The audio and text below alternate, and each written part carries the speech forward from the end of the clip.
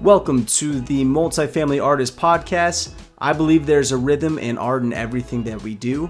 This is my journey about how I went from being a hip-hop dancing engineer to a multifamily real estate investor. If you want to learn more about how you can start investing in real estate, stay tuned to learn from multifamily real estate investors and hear how they found their rhythm and created their own sound investments. What's up, everyone? Welcome to the Multifamily Artist Podcast. I'm your host, Taylor Koo, and I'm on the journey to go from hip-hop dancing engineer turned multifamily real estate investor. And this is the show where I interview multifamily real estate investors, discuss how they found their rhythm, created their own sound investments. But before we dive into today's guest, quick reminder that this show is brought to you by Nightly Productions. If you have a platform, podcast, YouTube channel, you have a website, you want to revamp, or maybe even trying to throw summits, please reach out to Nightly Productions because they can help you create more content that breaks through the noise, and they can help you find out how they can help you stop wasting time and money on content that does not deliver. Now, for today's guest, she has been involved in real estate investing her whole life, but began her personal real estate investing journey in 2003. She's a co-founder of the Academy Presents and a managing partner of Lauren Capital. Angel has experience in single-family home rentals, small multifamily home rentals, and passive investing in multifamily syndication deals. Angel graduated from Baylor University in 2000 with a bachelor's in economics and in 2002 with a master's in economics as well. So please give a warm welcome to Angel Williams. Hey, Taylor. It's always so embarrassing when people read all the stuff we've done. Oh, you're blushing just a little bit. Thank you for coming on to the show. I appreciate it. I feel like this was long overdue. We've been networking for a hot second, and we've actually had to reschedule this multiple times. Yeah, it has been a minute. Or 2 or 3 or 4. Or 4. I think like 4. But like good busy though. Like good reasons why I rescheduled. Yeah. Not because I didn't want to talk to you. No. But thank you again. I've been looking forward to this show. I mean, first off, just aside from the quick little intro that I gave, I'd love to give you a chance to let the audience know a little bit more about you and how you got started in real estate. So I actually grew up in a family that was investing in real estate. For those of you that know a little bit of economic history, late 70s, early 80s, interest rates were stupid, like 15% plus. Crazy. Stagflation, That's lots dumb. of things That's really going dumb. on. That's so stupid. Yeah, no, it was dumb. So late 70s, I forget exact dates. Paul Volcker was the Fed chair, and it was the first time we ever saw like interest rate changes at the Fed level in like whole percentages. It wasn't this 0.25% nonsense. He was like, no, we're killing the stagflation now. So that was when it was really 100% discovered that how do you kill stagflation? You increase interest rates. So if you don't know what stagflation is, it's kind of like what it sounds. It's like that stagnant. It's when prices are going up and you've got productivity and all this other stuff that's just kind of not making a lot of movements. It's just bad. It's all the bad stuff from deflation and all the bad stuff from inflation like crammed together. And it's just really, really bad. It's, your unemployment is through the roof. And that's the thing that's crazy is you usually have this at least temporary trade-off between inflation and unemployment. So as inflation goes up, unemployment goes down. Because more money is out there because you need more money to pay the increased prices from the inflation, but the loss in value, at least used to not be as fast to catch up as the loss in the dollar value wasn't as fast to catch up. So more people could be hired, at least in the short term, because more money meant you had more money to hire people. I'm not sure how that's going to work out now because so many things are so much more interconnected. So I believe that loss in the US dollar will be felt faster. So I don't know how much of that trade-off, how long it'll last, one, or how much it's really going to happen. But I don't know. It's just technology and just interconnectedness. And then you've got all these other players out there like China with their digital yuan that's not pegged to the US dollar at all, but they're maintaining also the physical yuan that still sort of is. So it's more like, I guess it's more like a managed float, but a really tight managed float. So instead of like being 1-for-1 to the dollar or 5-to-1 or whatever their exchange rate is, instead of pegging it there, they're letting it do a float between 2 points. So And with yeah, I'm not too familiar with the different currency and I guess like how they are interconnected, but I also can't imagine too, like with crypto being thrown into the game and how that is also affecting our currency as well, Yeah. trying to have a decentralized currency. So I think that's really fascinating. But that's not what we're talking about in this show. We're not talking about currency. Sorry, I got sidetracked. No, I'm sorry. No. I'm not calling you out like that. I'm just like Throwing saying, shade. It's all good. No, we're good. But so I mean, like with your background in economics, then, and having like an early start within real estate, I guess like what sort of what piqued your interest then with going and like I guess like the transition from like going single family to small multis and then to now syndications. Yeah. So, and I guess I could like go back to what threw me down the rabbit hole. So my grandmother only went through 8th grade. Mm-hmm. She did eventually get her GED, but Hispanic family, migrant farmers, she made it through 8th grade because she had to go pick cotton with her family every year. My grandpa came from Virginia. His family was a little wealthier, but he worked really hard for C's. School was just tough for him. But because of what went on in the late 70s, early 80s, they were able to buy some properties. And so they had some single families and some smaller multi and a small trailer or a small mobile home community. Sorry. And so that was what I saw. And so that was the norm for me, was to see that kind of that kind of real estate investing.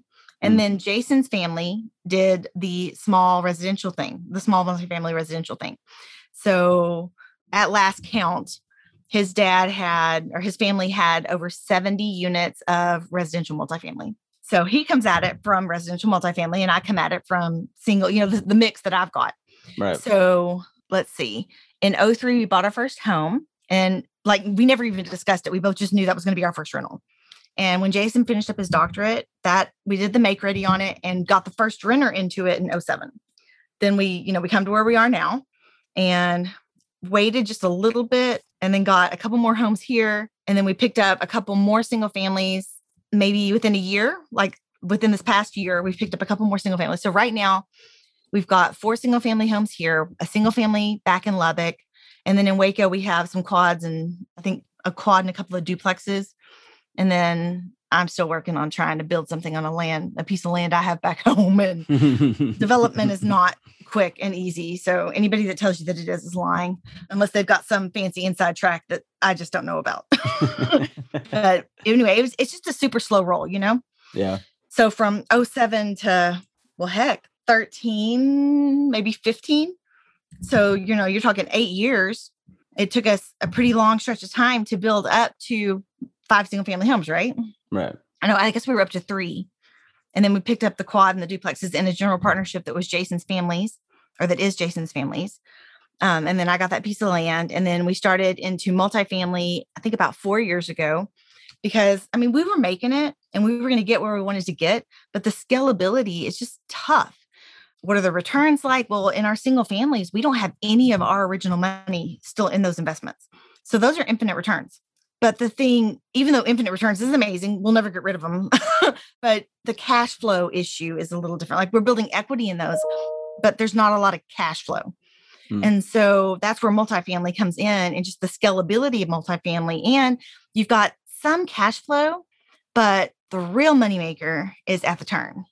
And so we have one that is at turn currently and didn't quite do what it was supposed to do. It's and there were some other things going on with that one. It's not my favorite, but it is what it is. And the 3 other ones are doing fine as well. So are doing way better actually. But that's neither here nor there. But those are kind of that's what we're in passive is those 4. And then we're going active side like now. We're in the middle of it. We're still trying to get that, elusive first deal, but we are super, super close. I feel the momentum coming in too, and it's exciting to watch. And if you don't mind me asking, and we don't have to I guess we don't have to call anybody out, especially on the passive side. But because I'm not gonna lie, like being a passive investor, like everyone shows you these pretty numbers, like, oh, you can get this, you can double your money in 5 years. And it all sounds promising, but also at the end of the day too, it really depends on the team that is operating the deal. And so like, if you don't mind sharing, just opening up just like a little bit about just like some of those passive deals and like, I guess like your experience as a passive investor in some of these syndications, like what has that been like? Well, first, we thought we were passive investors before because we have property managers for everything we've got. Mhm. And we're like, oh, we're passive. Now, we had to field a few phone calls when the plumbing bill was over what we had in the repair escrow. So if it was over 300, if it's under 300, we're like, don't even talk to us, just do it. If it's over 300, then we get a phone call. If it's something the insurance has to be called in on, again, we have to make that phone call. But we thought that was passive. And then we got into passive multifamily and we were like, we just get a deposit. It was like what we thought was mailbox money before wasn't. It was more like self-checkout. That's a good analogy. Like, okay. Yeah. I got you. I got what you're saying. Whereas like passive investing in multifamily is literally like passive. Like it is serious, like mailbox money if they were still mailing checks. But now it's like not even that. It's like you don't even have to go deposit it. You do like an ACH and it just like shows up in your checking account and you're like, oh, that's cool. And it's like, I had no clue that there was that kind of a spectrum on passive investing. Right. And was it, I mean, with past, so it was like having and being a little bit more involved on like the smaller multifamily deals and managing that and getting your paychecks and then but then like switching over like really, really passive to these syndication deals. Like, was it a little bit difficult to like break that barrier of trust? Because now it's just like your deposit is in the hands of somebody else. Like, was it, I guess, like scary? Because I don't know, like, I feel like for people out there, including myself, like sometimes it is a little daunting. Like if you don't have a grasp on the operations and what's actually going on, but sometimes that might be the best idea is to leave it to the professionals to do it. So maybe not my husband's, maybe he wasn't as ignorant as I was, but my ignorance was my bliss. I had no clue. I mean, like I was picking people to like talk to and build relationships with based on my gut feel. And I think that was kind of one of the issues with one of the passive investments we're in. My inner compass might've been off a little bit. I don't know. It's still weird. Like I don't know 100% how to feel, but it's not, and it could just be because of where this team learned how to do multifamily transactions, because every program, every mentor does it a little bit different. And I think you know who we're with, but we just kind of got used to that. And we're in a deal with him and we're in a deal with another mentee of our mentor. Yeah. And so those two deals they're very similar. They're not the same, but they're very, very similar in kind of the process, right? And then we're in another one where I just like the operating team and they are amazing communicators. They're just, even this summer this past summer in the middle of the pandemic when they couldn't do a distribution, there was so much just communication and emails, and they were eventually able to catch back up to it. So it wasn't even a huge deal, but they were big time communicators. And, I think we got kind of lucky because, if you look at it that way, we were 75% on the up and up and 25%. It's not that it's down, but when you've got three that are doing so well, it's hard to be okay with one that's not. That's just going okay. That's just doing a little decent. Right? Right. Yeah. But, I think there is, and I know people like really try and break down like this whole like calculation and strategies behind trying to find the best general partners. But at the end of the day, like taking to your point, like there really just has to be that gut feel too. Cause I mean, I feel like us as humans, we do make decisions based on emotions. And that is what makes us human instead of just the numbers and the calculations that come behind it. Like at the end of the day, we are humans and humans are operating the business plan. And it's really based on that gut instinct too, that I feel like that people should listen to instead of just, listening to like all these pretty numbers and having that shiny object syndrome. Yeah. So. No, absolutely. And I mean, even if you go strictly numbers, the numbers don't always play out. Who would have ever thought that the last 2 years or the last year and a half would have been the way it was. Nobody, it's never been seen before. Right. So nobody could have prepared for that or done the numbers to cover for something like that, or had, a year and a half of reserves built up just in case. Nobody could have prepared for that. Right. I believe that some of the operating teams did a much better job of rolling with the punches. And I believe that there are passive investments out there that may surpass what their original projections were. I'm sure there's plenty of them will, especially if they come from truly experienced operators. But some of the people that have been kind of operating mostly in this golden era of everybody did good, I think some of those guys are going to have a harder time rolling with the punches on the last year and a half, 2 years, and really continuing to do well, because I'm not sure that everybody was paying attention to what was going on. I think there was a lot of freak out moments. Ooh, and yeah. So that kind of clouds how people, when you're freaking out, your adrenaline's going crazy and you lose some clarity. And so, I mean, I'm hoping people learned a lot about what was going on, but so much of it was just new and just, I don't know. I don't even know what we really learned, because we didn't face a lot of the problems in our personal stuff that was happening in multifamily or in other areas.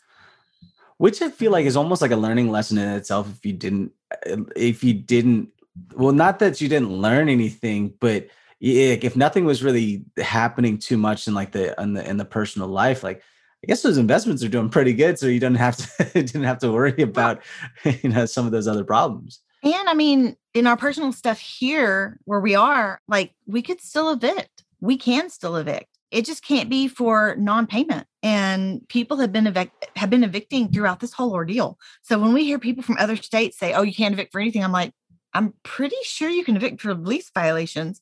But they said some of the judges in some places won't hear eviction at all. And it just kind of blows my mind and makes me happy that I'm in Texas. Not because I want to evict people, but because I feel like here in Texas, or at least in many parts of Texas, less owners are being taken advantage of. So. Yeah. And it's hard because being over here in California, right? It's a very sensitive subject, especially when it comes to evictions, because it's just now you're taking away their place to live, but then also you have these landlords that are now just having to cover, and I think there's this common misconception where everyone thinks that these landlords are just slumlords collecting just paychecks day after day after day. And I feel like there's two sides to each coin, where it's they really don't want to evict people, but also at the same time, it's just how do you even keep this whole business operational and still be able to provide a nice place for people to live? A suitable place for people to live. Yeah. So it's putting that human face with the owner, because I think that a lot of people believe that the people that own apartments or the people that own rental properties in general are these super wealthy people that just have money to burn. And they don't understand that really it's groups of, 100-ish people, just like you and I, that we come together, we pool our money together and we buy apartment complexes. But we're not these crazy wealthy people with billion-dollar net worth, million-dollar net worth. We're not these huge, mega wealthy people. Yeah. We're just average people who have decided to come together as a group to purchase things that are mutually beneficial to not just the owner side of it, but to the resident side of it as well. Because what we want to do is create the best environment we can at your price point. We're going to provide the best living conditions that we can, whether it's a class C, a class B, a class A. And that's our goal. That's our fiduciary responsibility, right? Mm-hmm. To both our investors, and we have to keep the residents happy, comfortable, and just proud of where they are, or you're going to have massive amounts of turnover, and nobody wants to always have to start with a fresh pool. Yeah, no, not at all. People really have experiences when it does come to real estate and renting. And actually, this is a nice little trend.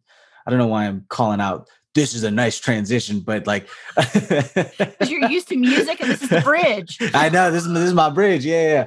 But from what it was before and then to what it is now, and especially with you having children, I feel like a lot of people are going to be renting for a very, very, very long period of time. And even so, like, I know that there's this conversation where people are even talking about the American dream changing, where now not a lot of millennials, at least my age, younger, one can't afford a home, and just because they're in student debt and they're in debt in a lot of different places, and they can't get these high paying jobs to pay off for it. Or on the contrary, they don't want to own a home after seeing like what happened in 2008, seeing what their parents went through. And so, I'd love to just get your take on this then. Like, do you, with you being a parent, right? Like, what is your take? So I guess I can kind of pull in my college instructor stuff too, because one of the things that I've seen also is, and I've been teaching fully online since 07, 08. Mm-hmm. And a lot of my students are military.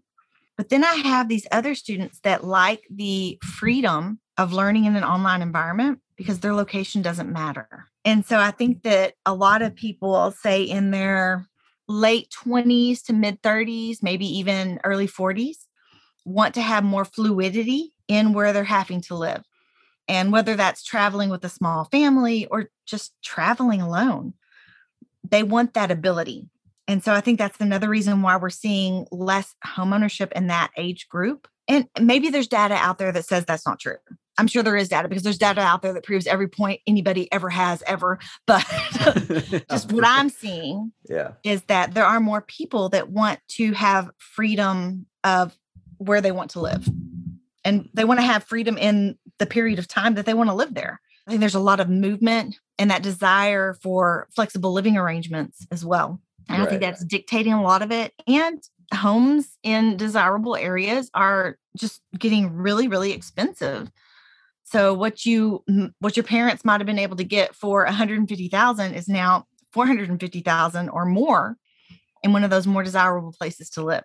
So, or even twice that, higher, 450, so up to 900,000, 1.2 million in somewhere like DFW or Austin, or maybe even, anywhere up north, because the houses up north are way more expensive than what I see here in the South. So it's, there's just a lot of things that are playing into that are, people are just making different decisions because of what's important to them. And there's also that movement of, less is more. We want to have experiences, not things, and so many variables.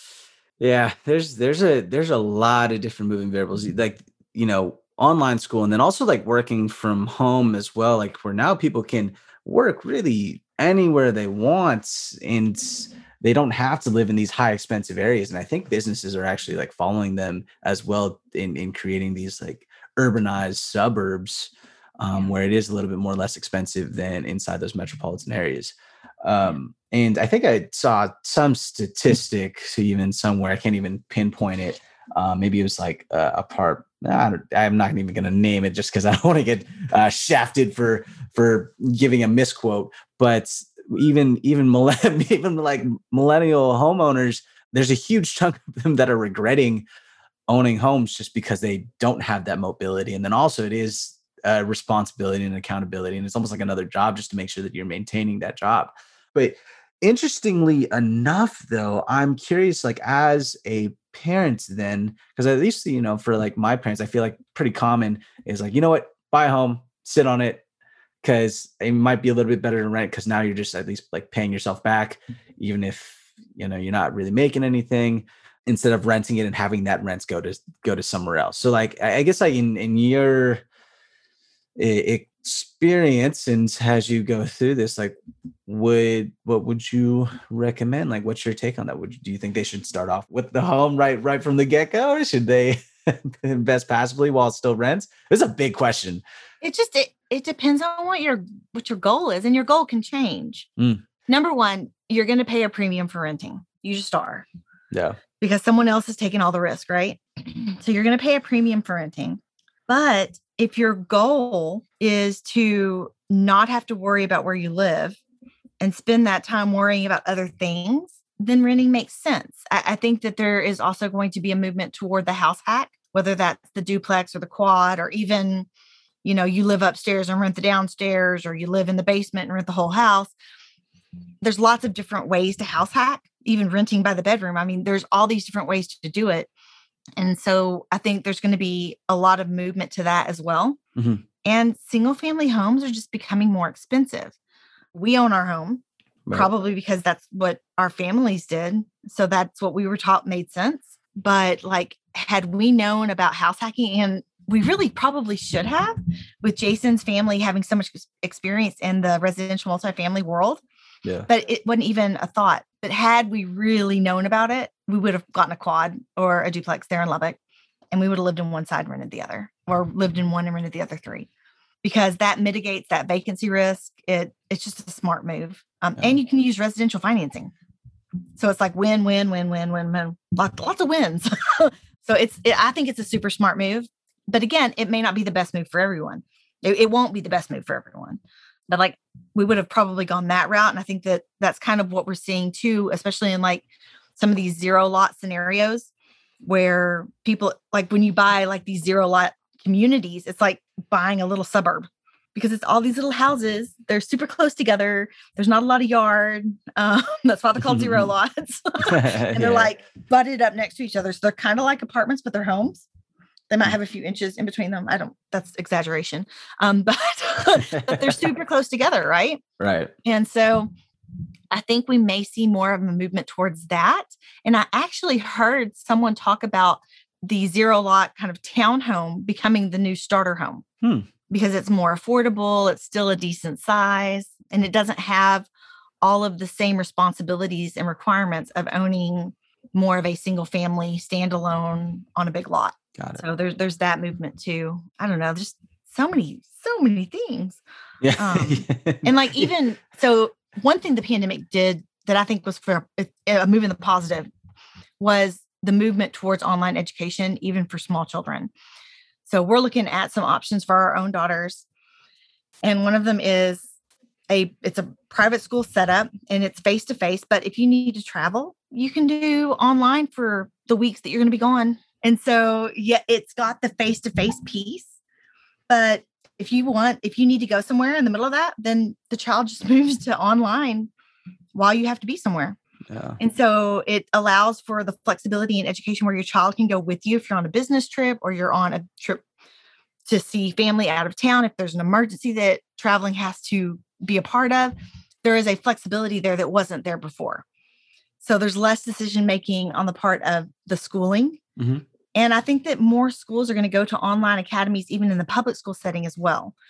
It just makes sense. And if schools, especially if the public school system doesn't keep up with where that online educational opportunity is going, they're going to lose out on funding from the government side of things, because they get their money by attendance on the daily. So if not as many students are going to the public schools are going to lose money. And so in an effort to keep up with that and keep some attendance, they're going to have to be able and have the ability to move into that online environment like many of the private schools are doing. So there's kind of that move too. And that's going to take away some of the reasons why a small family would look at getting a home in a specific area, right? Because sometimes you get a home in a specific area because you want a certain school district. Well, if there's flexibility in that, then it'll make more sense to maybe have an apartment address that gets you into that district without having to have a big single family home, a 322 or a 422 or even larger, right? That you're just tied to for a really, really long time. Well, for 12 to 14 years while your kids are in school, right? Yeah. Well, yeah. I guess relatively too, 12 to 14 years isn't like that long, but it's a little bit of time. I mean, with education then, and I know that you have education was a huge emphasis on starting Real Estate Investing Rocks, the Academy presents. I'd love to just hear the story behind how you're implementing education into Real Estate Investing Rocks, because it definitely has that little school of rock taste to it. Yeah. So I was in the K-12 teaching environment until February of 2020, the beginning of February 2020. And honestly, I didn't leave on the best terms. It was pretty sad for me because I miss my kids. And yes, they are my kids. No, they're not biologically mine. No, they're not legally mine, but they were mine for a set number of hours each day, right? Right. And so you come to love those kids and you come to love your students, and they make a big impact in your life. And so after leaving that, I still had this teacher heart that needed to be filled, right? And that's what the Academy Presents allows me to do. It allows me to share information and to give that information to anyone that wants to hear it. And that is fulfillment for me. And that fills my teacher heart. And so that was how it got started. That's why it got started. And that's why it'll continue. And now we're expanding it so that my husband can get some fulfillment too. Because I didn't understand. He's like, well, I don't feel fulfilled. And I'm like, what do you mean you don't fulfill? My heart is like overflowing. This is the most amazing thing ever. I get to meet people on podcasts. I get to meet people at summits. Like all this amazingness is going on for me. And he's like, yeah, no, not for me. And I didn't get it. And so when he started doing some underwriting for people, which I think is just like nauseating, it's like all of a sudden he's getting fulfilled because he loves sitting in those Excel sheets with all those numbers and coding macros and running things and sensitivities and all this stuff. And I'm just like, ugh. And that makes him so happy. And that's the big push for going active side this year, is that's where he finds his fulfillment. And so we're a team. And so I support him in that move. I prefer the mailbox money, but he wants to go active side and I'm going to support him in that move. And so we're going to make it together. But it was that need for fulfillment. Yeah. And I think what's really cool is that you two balance each other out. Like you have him who's very analytical and likes to do the calculations and likes to do all these different types of analysis when it comes to like analyzing properties. Whereas like you're the one that's just out there connecting, networking, and building those connections. And then I think too, like even when it comes to the Academy Presents, like you can cater to a lot of different people that want to be on the analytical side or be a little bit more on the vocal and marketing side of just like reaching out to different people, which I think is like very, very, very cool. Nat, do you see a pretty big difference when it comes to like teaching kids versus like adults? Now I know like it's different subjects here, but I'm sure there's like certain fundamentals, like especially even like, I don't know, when it comes to teaching about real estate. Okay. So a long, long time ago. So I got my first teaching gig in 0304, teaching at a private school, little private Catholic school in Slayton, Texas. And that was where I discovered that I was meant to be a teacher. And then a music teacher was needed in La Mesa the following year. I didn't even turn in an application, and they called me and asked me to interview for the position. And so that was how I became a teacher in La Mesa. But in the summer of 04 is when I started teaching college. So I was 26. I was the youngest person in the classroom, very non-traditional campus. So I'm teaching K-5 music. Okay. All day long. Wow. And then I'm teaching college econ from 6 to 10 p.m. 2 nights. Was it 2 nights a week or 4 nights a week? I forget. I think it was 2 nights a week. Maybe 4. It doesn't matter. Can I just say you have the patience, like with K-5 music, like the amount of like, I guess like not that they're bad music, but the fact that like a bunch of kids just don't know how to play instruments at that time, a lot of patience. Anyway, sorry. Well, but honestly, it's not, because it was a fun class. So since it was and we had super supportive administrators. That's so cool. The principals, the assistants, they were super supportive. And so it was actually probably the most amazing and fun job I've ever had. Oh, that's awesome. Okay. It was so much fun. I mean, that's like really cool. Just amazingly fun. And so I would do that all day, and then I would teach econ at night. And something I realized very early on was while the voices were higher, the tones very, very similar. The whining, the excuses, the being upset, the being in a good mood, those were the same. Word choice was different, but the overall pattern was the same. I thought it was just crazy, but being upset, whining, making excuses, those were the same regardless of age. They sounded the same. It was just different words. And so that was, it wasn't that big of a switch. The neediness can be a little different because, of course, kids are going to be a little bit more needy than adults sometimes.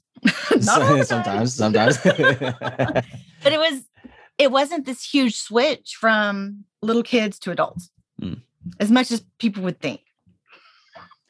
No, that's really fascinating, because I would think that, but I guess like even then in my own journey too, it like learning dance, and then there's just always the same process that people go through, and there's going to be the different types of complaints, and it's going to feel extremely uncomfortable. And so you just start to find a rhythm and start to get a little bit more comfortable with what you're learning. So no, that's actually really fascinating. And then so now then with the Academy Presents, and with y'all trying to go active, like what's the main focus? Like what does the future look like for y'all, and what are you focusing on now? Well, my role has really been establishing relationships, right? Right. And the thing I've discovered over the past couple of years is that there's basically two different ways to kind of get going, right? There's full on marketing, and, you are, whether it's mailing stuff out or having your group or marketing on your social platforms, whatever it is,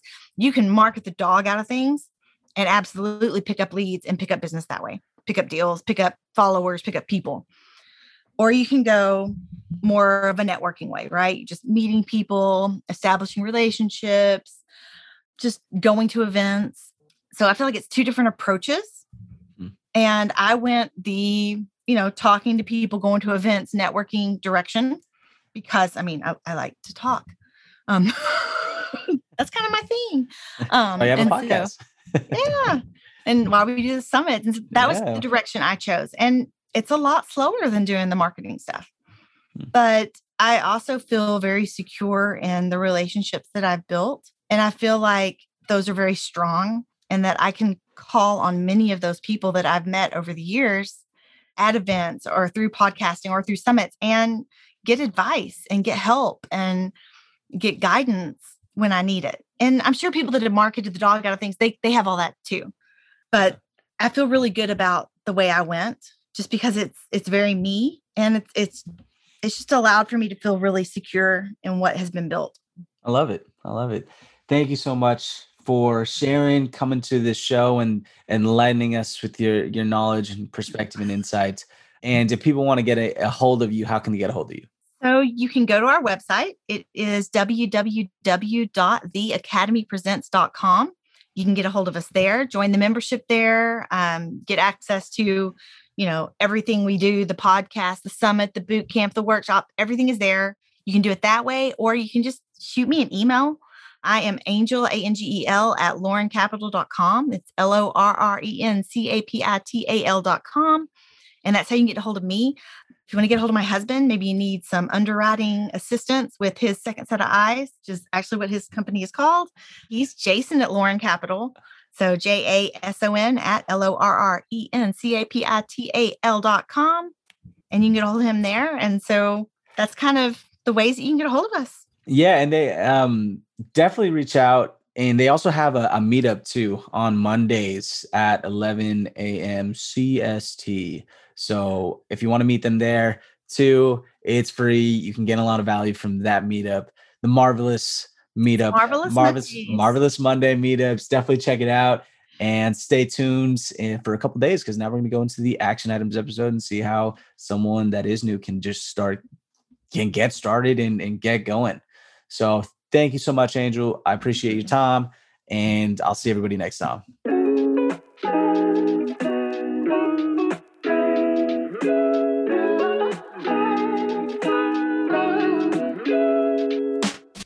Thanks for listening to the Multifamily Artist Podcast. If you got any value out of this episode, I'd greatly appreciate if you head over to iTunes, leave a rating, and review the show, which will help more people receive that same value. If you're looking to connect and talk more about multifamily real estate, you can reach me at inrhythmmultifamily.com. Thanks again, and I'll see you next time.